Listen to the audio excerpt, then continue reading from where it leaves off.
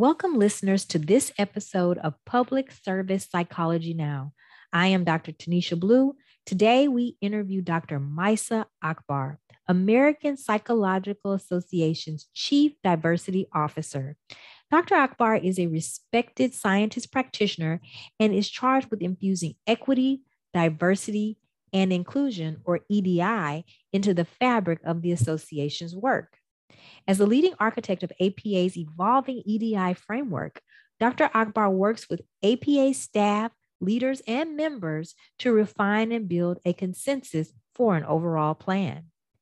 Dr. Akbar has a history of service provision, community work, and organizational transformation anchored in EDI.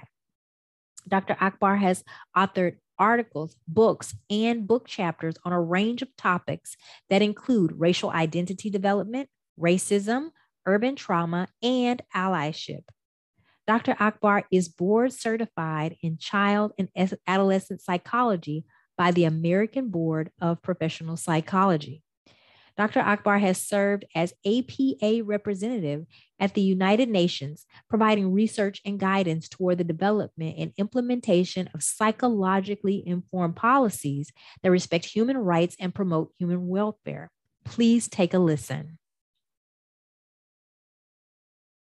Welcome, Dr. Akbar. Thank you so much for doing this for us and for our listeners today. Hello, how are you? You're very welcome, and I'm happy to be here and talking to you about these very important topics. Thank you. So we'll get started. We want our listeners to hear about your role with APA. So tell us a little bit about what you are doing in your role as Chief Diversity Officer with APA. Absolutely. So I started my role at APA about a little over a year ago. And my focus was to lead the Office of Equity, Diversity, and Inclusion as APA's Chief Diversity Officer. It's a fairly new office that's been created within the structure, the organizational structure of APA. Certainly an office that, that is significantly needed as the association has put a lot of focus and attention in driving EDI, equity, diversity, and inclusion across the association. And, part of my job is to lead in architecting APA's EDI framework. And that framework is ever evolving, it's iterative, it requires a lot of input from not only, our staff, but also our elected and appointed leaders from our divisional membership and leaders and, from our boards and committees. And part of my job is to do a lot of listening and collaboration and partnership over, providing greater definition for EDI in the scope of psychology and psychological science and in the way that we practice psychology.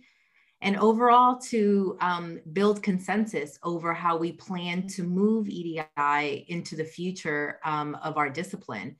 So, small tasks here and there, but certainly ever evolving. Absolutely, absolutely. And the part of that I think our listeners I'm excited about, and I hope that our listeners are excited about, is this idea of the freshness of it, and that you're here doing some work, being the architect and building, and that you're listening to us and getting feedback from us, and building it and creating the EDI framework, but making sure that it continues to grow and change as we understand more about what that means for us as psychologists and in our society. So absolutely. I mean, I think that we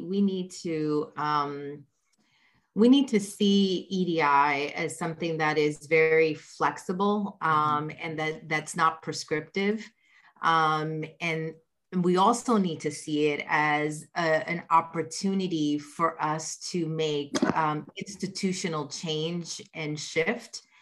And in order for us to do that, there are multi-layered ways where we can, start to make those measurable change. I mean, one of the greatest things that we did this past October is when Council passed the apology resolution, where APA has taken responsibility for the historical harms that it has caused against communities of color. And by doing that, what we've done is to hold ourselves accountable, right? Not just issuing an apology without accountability, but sort of, making sure that we are clear about what we're apologizing for. That then allows us to determine, and examine where we are now, but also to develop the metrics and the goals that are needed in order for us to progress EDI into the future. And, part of my job is building that out and determining what that's going to look like. And I can't see doing that without consensus building. I also can't see doing that without depending on the subject matter expertise that has come way before me, when we had many trailblazers that were doing this work and heavily engaged in this work, prior to the implementation of an EDI office, and whose shoulders I certainly stand on, and without the guidance and feedback and support of our members and of our leaders in the association to make sure and assure that we're doing it correctly. Absolutely, absolutely. And you talk about that consensus building. What roles do you see for public service psychologists to continue working with you and collaborating and performing the pursuit of anti-racist allyship and racial justice?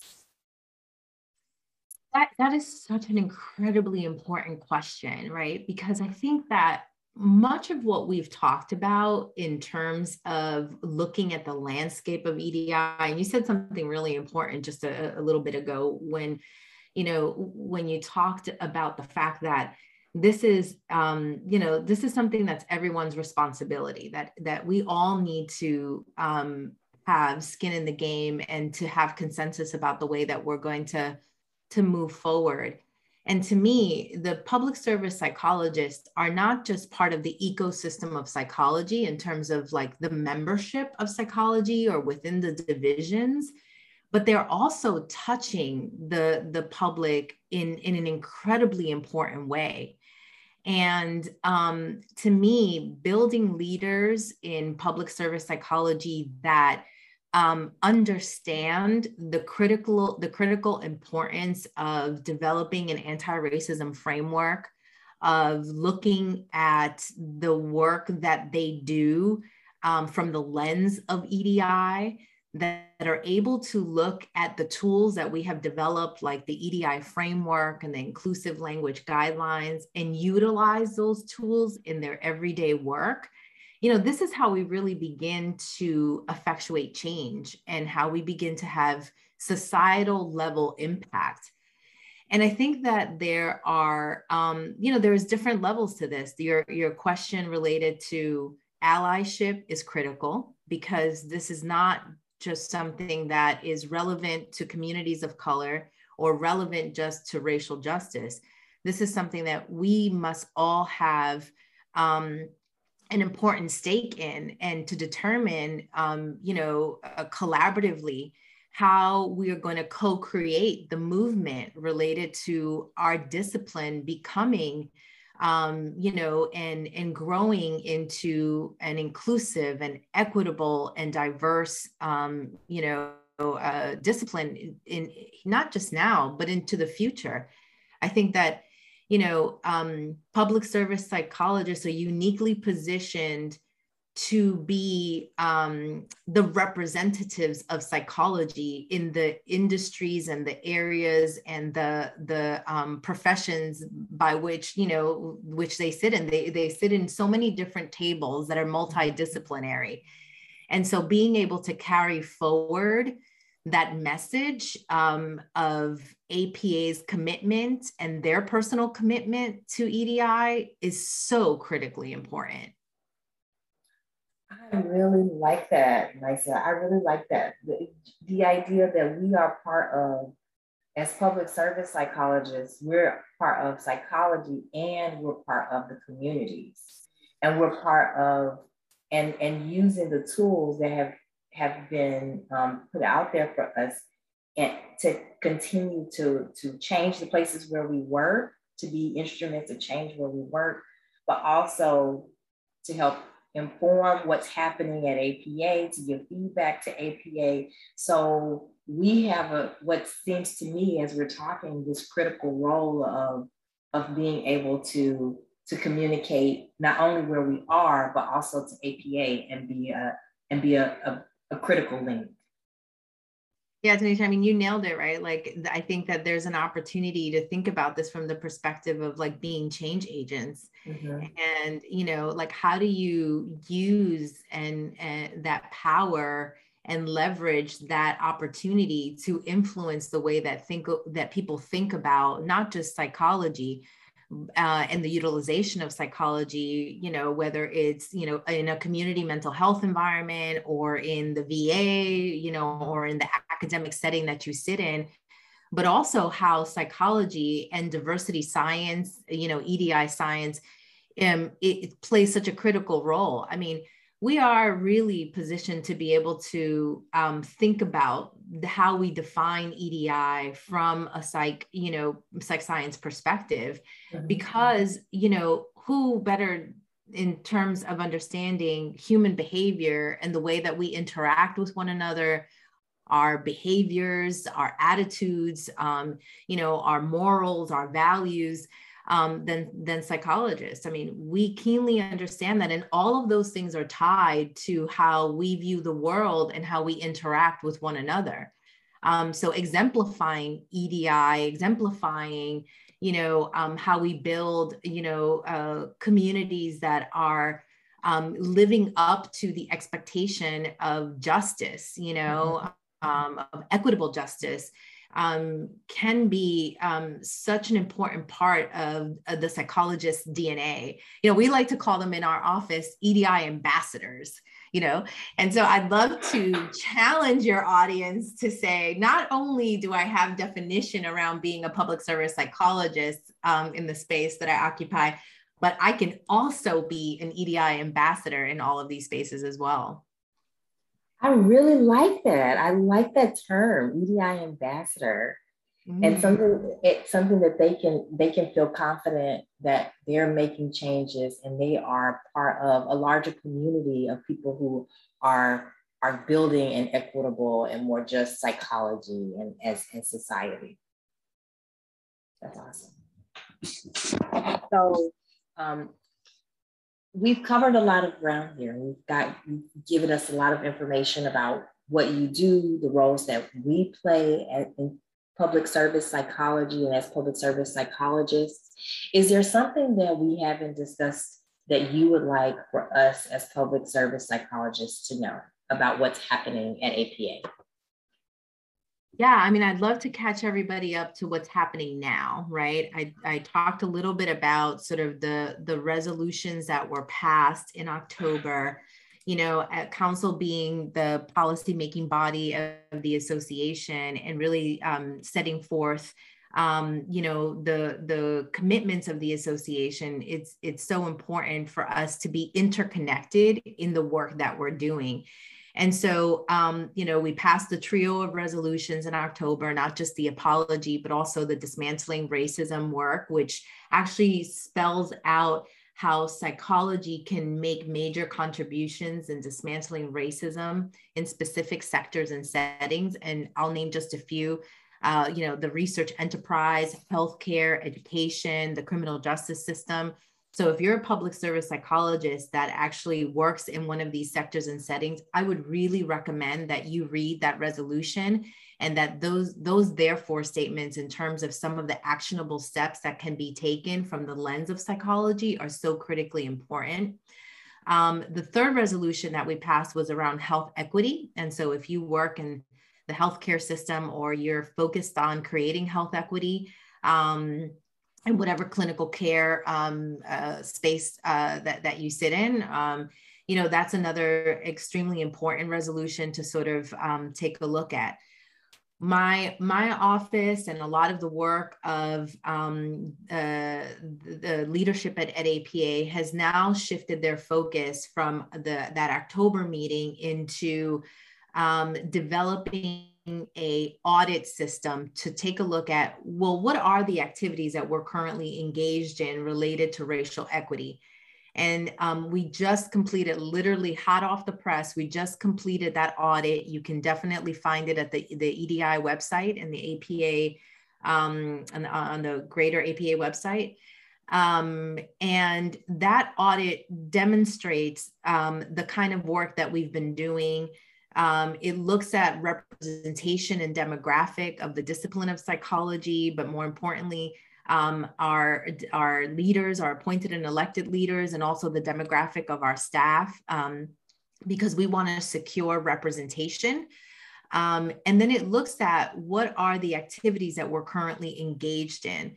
And, in general, Tanisha, what I'll say is that we are engaged in doing a lot of work, but that what the results of those data really demonstrate is that they're largely uncoordinated.